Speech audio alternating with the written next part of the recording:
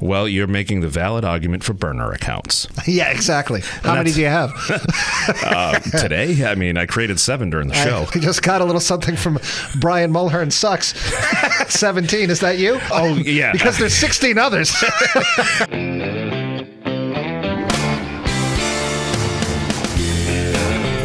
Hello, and welcome to Coping on the Couch with Courtney and Brian. Courtney Kelly is a mental health therapist. I, Brian Mulhern, am a longtime mental health patient, and we do not have Courtney in-house. She needs a little bit of a mental health break this week.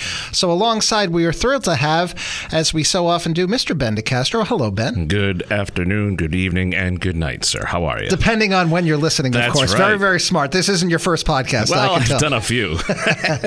I will say that Ben and I, neither one of us, have credentials when it comes to treating people for mental health, but we live and breathe, my friend. We live and breathe. So this is either going to get us canceled or... We shall see. They might have stopped listening already. Based on the streams and downloads, I will let you know. My people will be in touch with your people.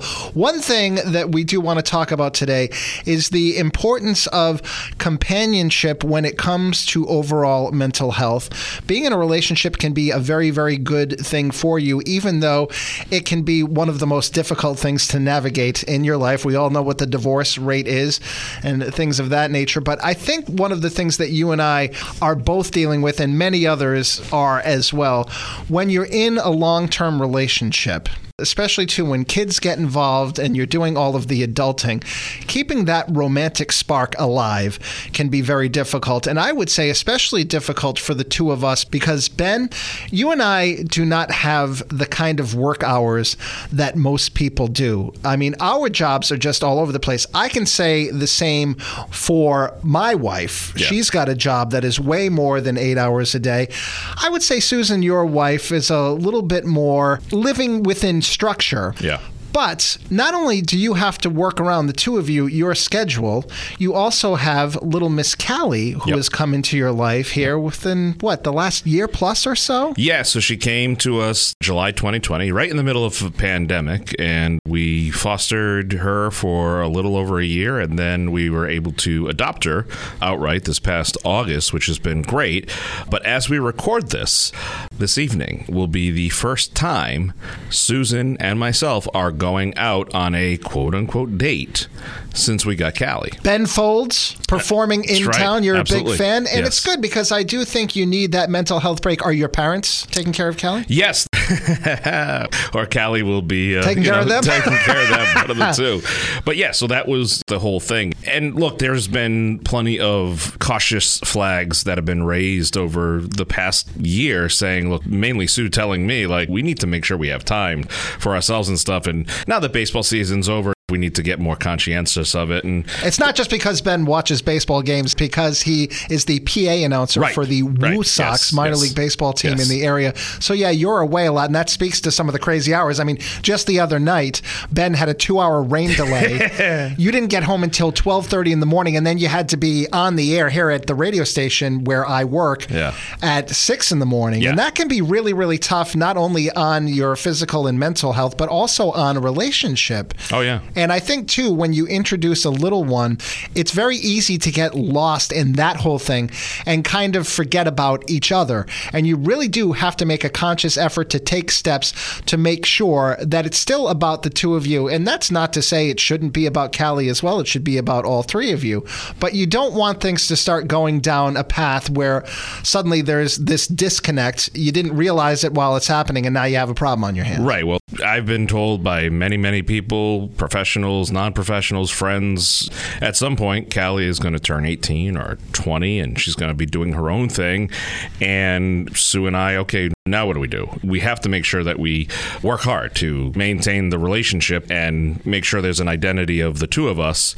Of course, there's the identity with Callie, but we also have to identify ourselves as a relationship as well. And I can speak from experience, too, because we've done the empty nester thing, but not for as long as we thought it was going to be, where you go from 1,000 miles an hour to zero, where it's the three of you and then suddenly it's just the two of you. For most couples, there was a time when it was just the two of you, but so many years have passed, you've almost forgotten how how to function as a couple, how to just make it about each other. And you don't want to lose that. You definitely have to put in the work. Now, of course, for us, it was an empty nest for just about 2 years. Then the pandemic hits. Then he comes home, and then he's back, and he's there all the time. And that has become its own adjustment, Ben, because when a little one comes in, or even a nearly 22-year-old one now, suddenly let's just say, physical intimacy, the romance becomes more complicated. And as we got used to him being out of the house, and now suddenly he's there all the time, that becomes complicated. And never mind everything else that I was just talking about in terms of the hours that I keep on this job. I'm working maybe 14 hours a day to be able to figure out not only what are we going to talk about on things like the podcast, but every single day on a radio show. My wife is out saving the world as the executive director of the American Heart Association. That's not a 9-to-5 thing. That's a thing that takes an awful lot of her time and effort. And I can tell you, we have been guilty sometimes of putting all of those things first and kind of forgetting about each other. And we've had to work on it, especially a lot lately, and especially ever since the pandemic hit, because here's another thing that's been complicated. Just being around each other all the time because my wife is working from home and I'm home for most of the day because I'm up so early. Right. So here's the question I have for you. To take it back a little bit, you met Carla, your son Jonathan, stepson, was already in the picture with Carla when you met Carla. He was around 6, I think, at the time. So there was never a time where it was just you and Carla. No. What was it like the first week when Jonathan went off to art school, which I could test he should have been teaching there, not a student. And some of his teachers have said you could be. Yeah.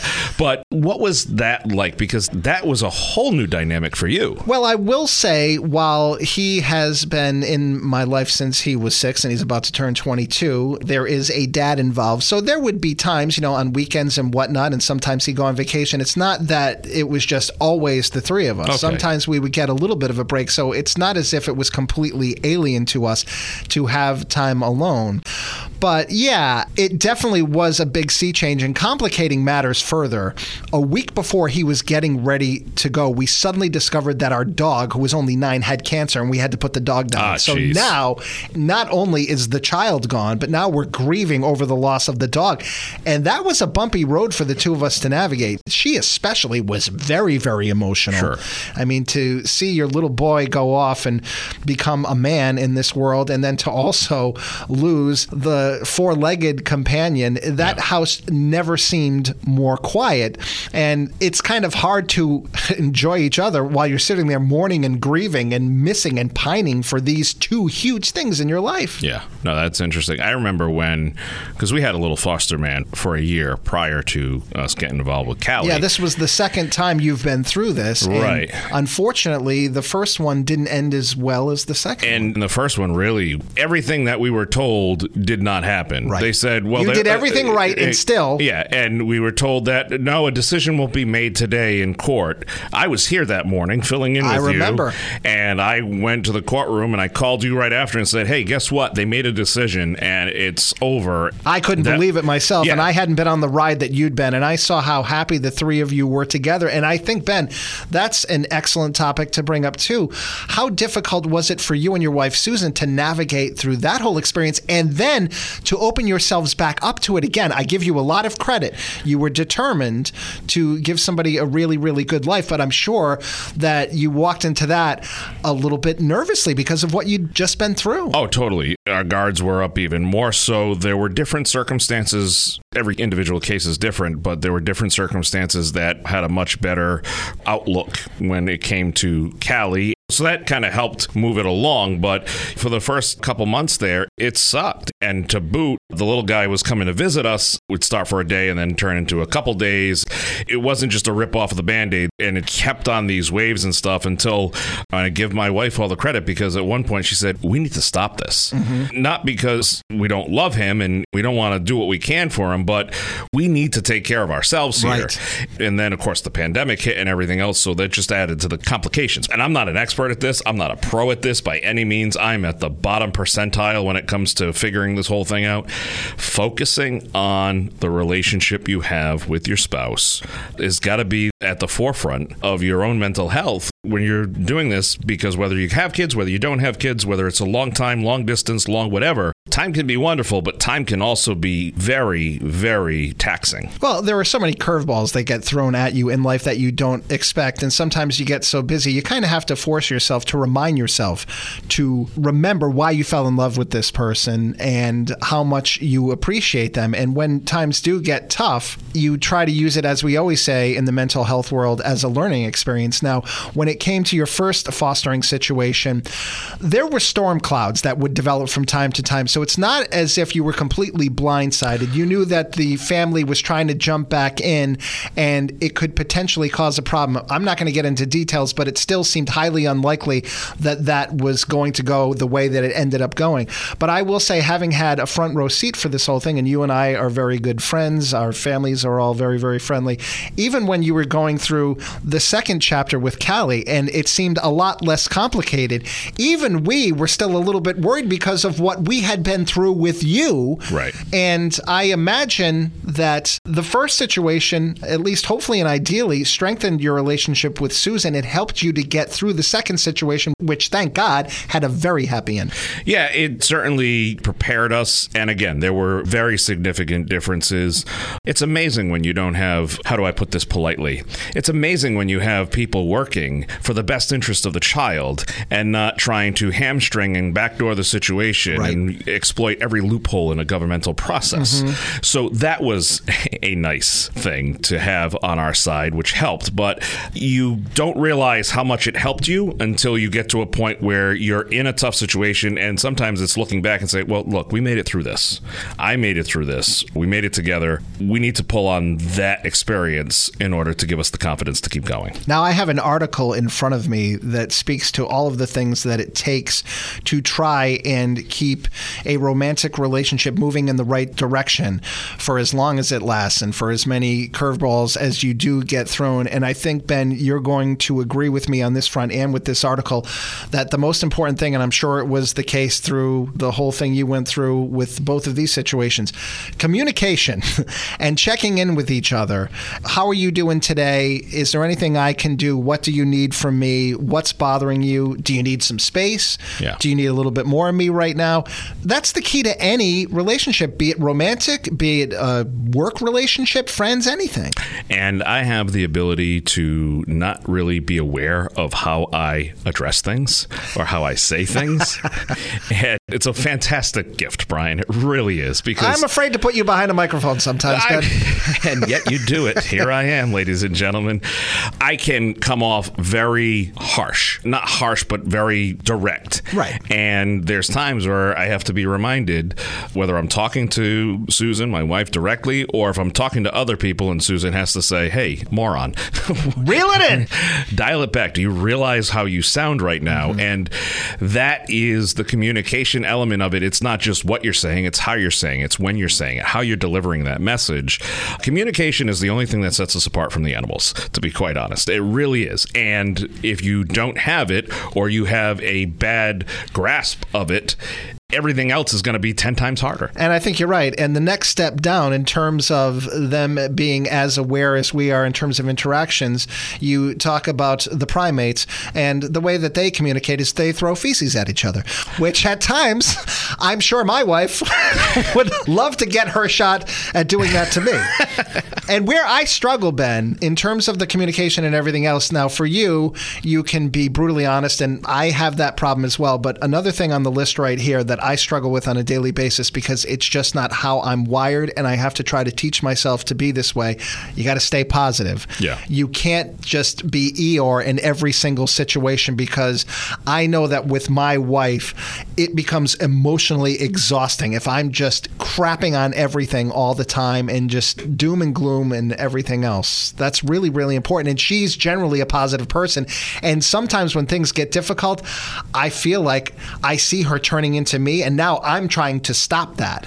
I forget what TV show or movie it was, but there's a line where it says, "Fine, you be positive, I'll be realistic." I forget what that's from, but I could have written that. It's very true, and you have to have that cautious optimism. But sometimes reality and the severity of what you're dealing with, whether it be relationship, whether it be occupational, whether it be whatever, you have to keep that in check. And the ability to at least throw up the hand saying, "Hold on, I need to take a time out here," that right there can be the biggest step for yourself in self-care and saying, "Hold on, let me evaluate what's going on here. What's the reality of it? Can I look at past experiences?" And we've talked about this with Courtney before, journaling and, being able to go back on some of those positive experiences or areas where you felt a certain way to help you learn, okay, how can I deal with this again? How can I get through this? It's kind of like a vaccine for the self. Right. And when it comes to your blind spot where maybe you say something before you think it through, I always think about what people say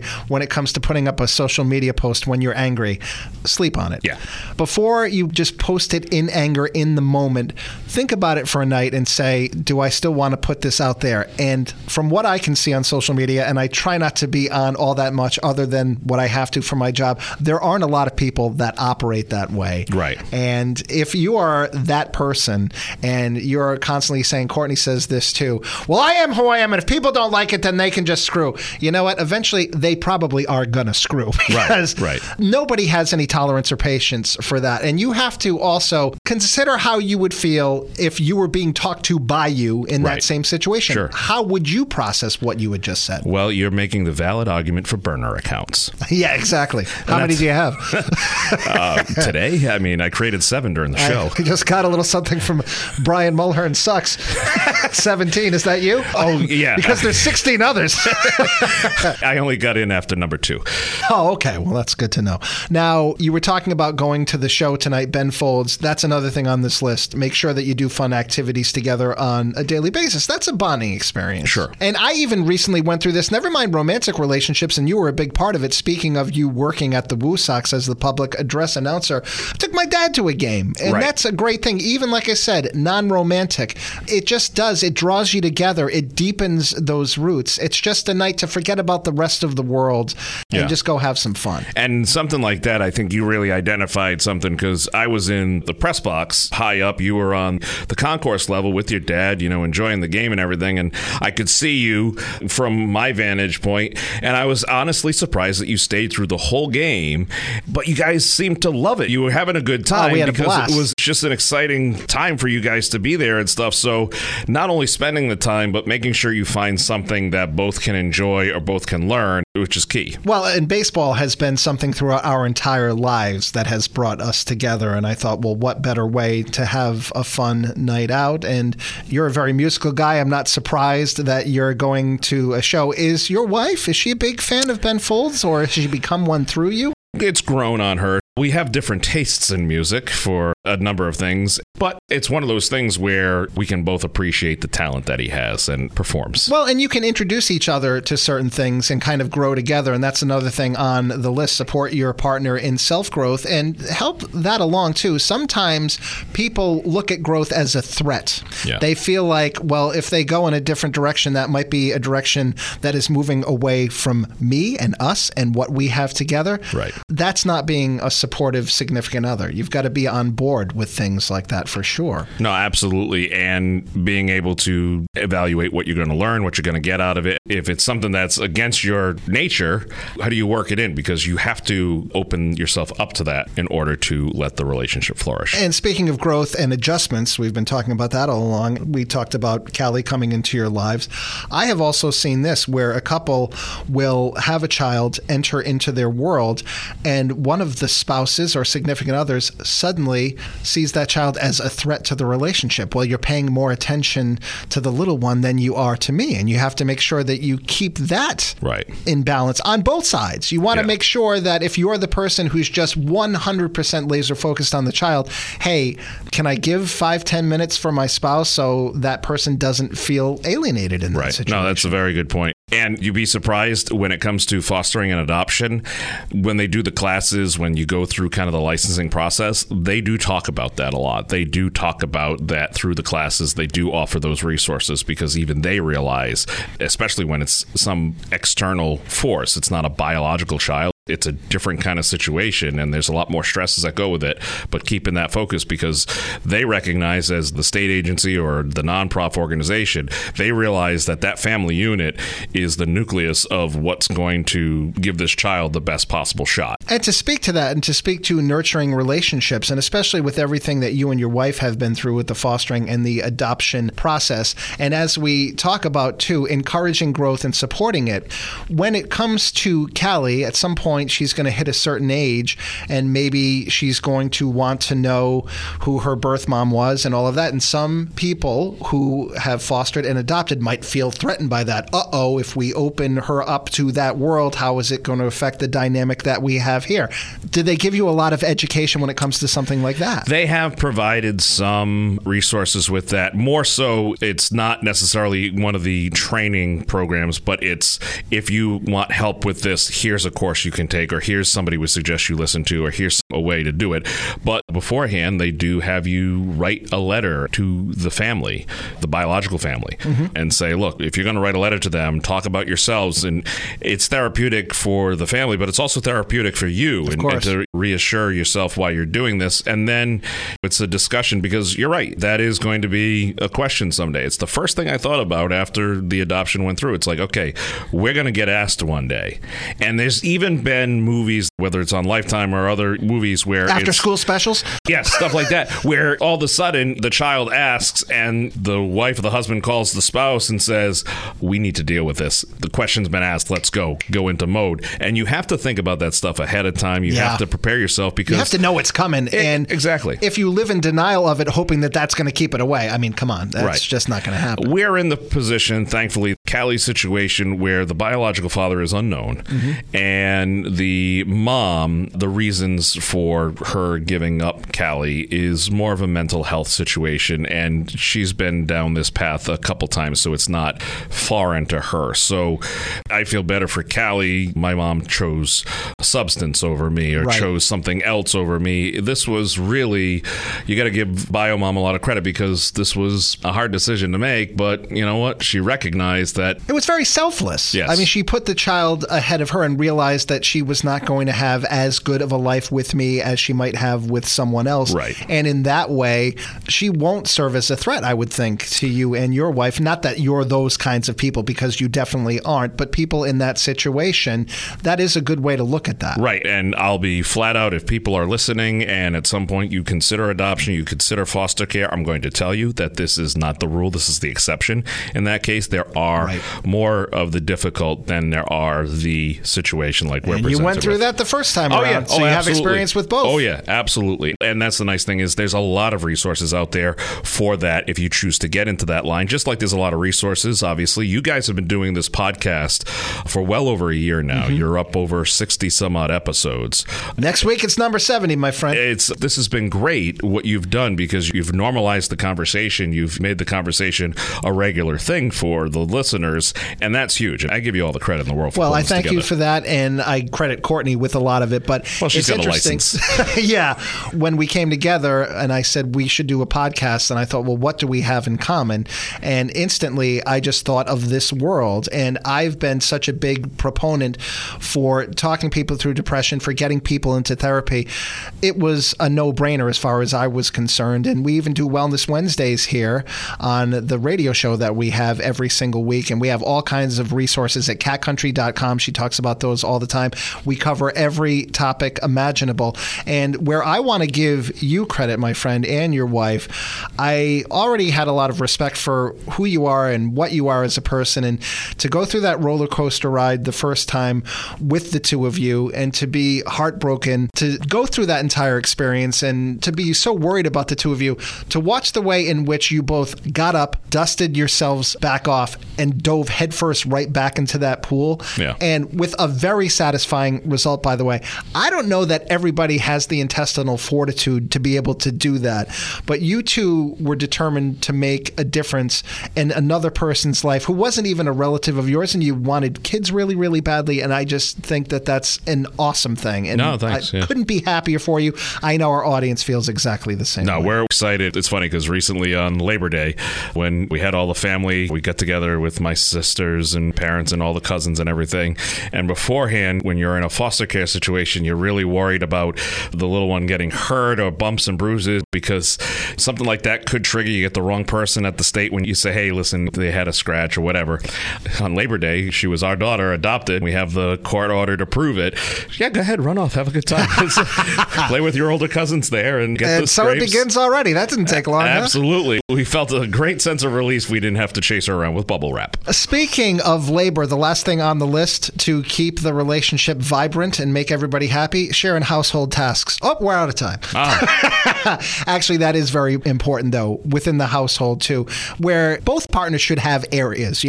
One person is maybe working on the inside, one person's working on the outside, one person's paying the bills, somebody's doing something else. Yeah. I really do think that balance is important. You don't want to have one spouse doing everything, because that's where resentment builds on the other side. No, you're absolutely right. And you got to be creative. The crazy schedule, I need to make sure that before I leave for a baseball game, because my wife's not home, obviously, Callie's at her preschool and everything, I need to make sure that I've got either an option for them for dinner or that's all set, and little things that I can do above and beyond, make sure the table's set, make sure all the dishes are cleared out of the sink.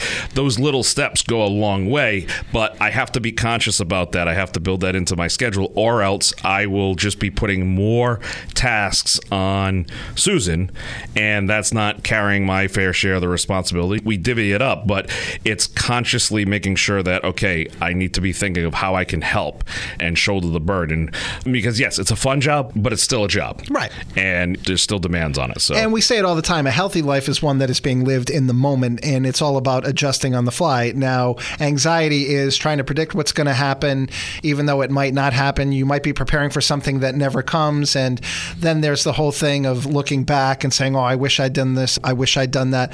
None of that accomplishes anything. Right. So to be present, especially in a relationship, to not only think about the needs of yourself, but the needs of that person that you fell in love with, and then eventually the needs of a little one. It's a lot of balance, it's a lot of work, but it's very rewarding work if it's done right. Yeah, self-evaluation, self-care is so critical, and it's a recurring theme through all the series of Coping on the Couch. And I think that's a huge element. It's there for a reason. Well, we have an influencer in our midst, speaking of podcasts and things like that. Anything you want to plug, by the way, while you're here? Because you always just come in and you favor us with your presence and your insights.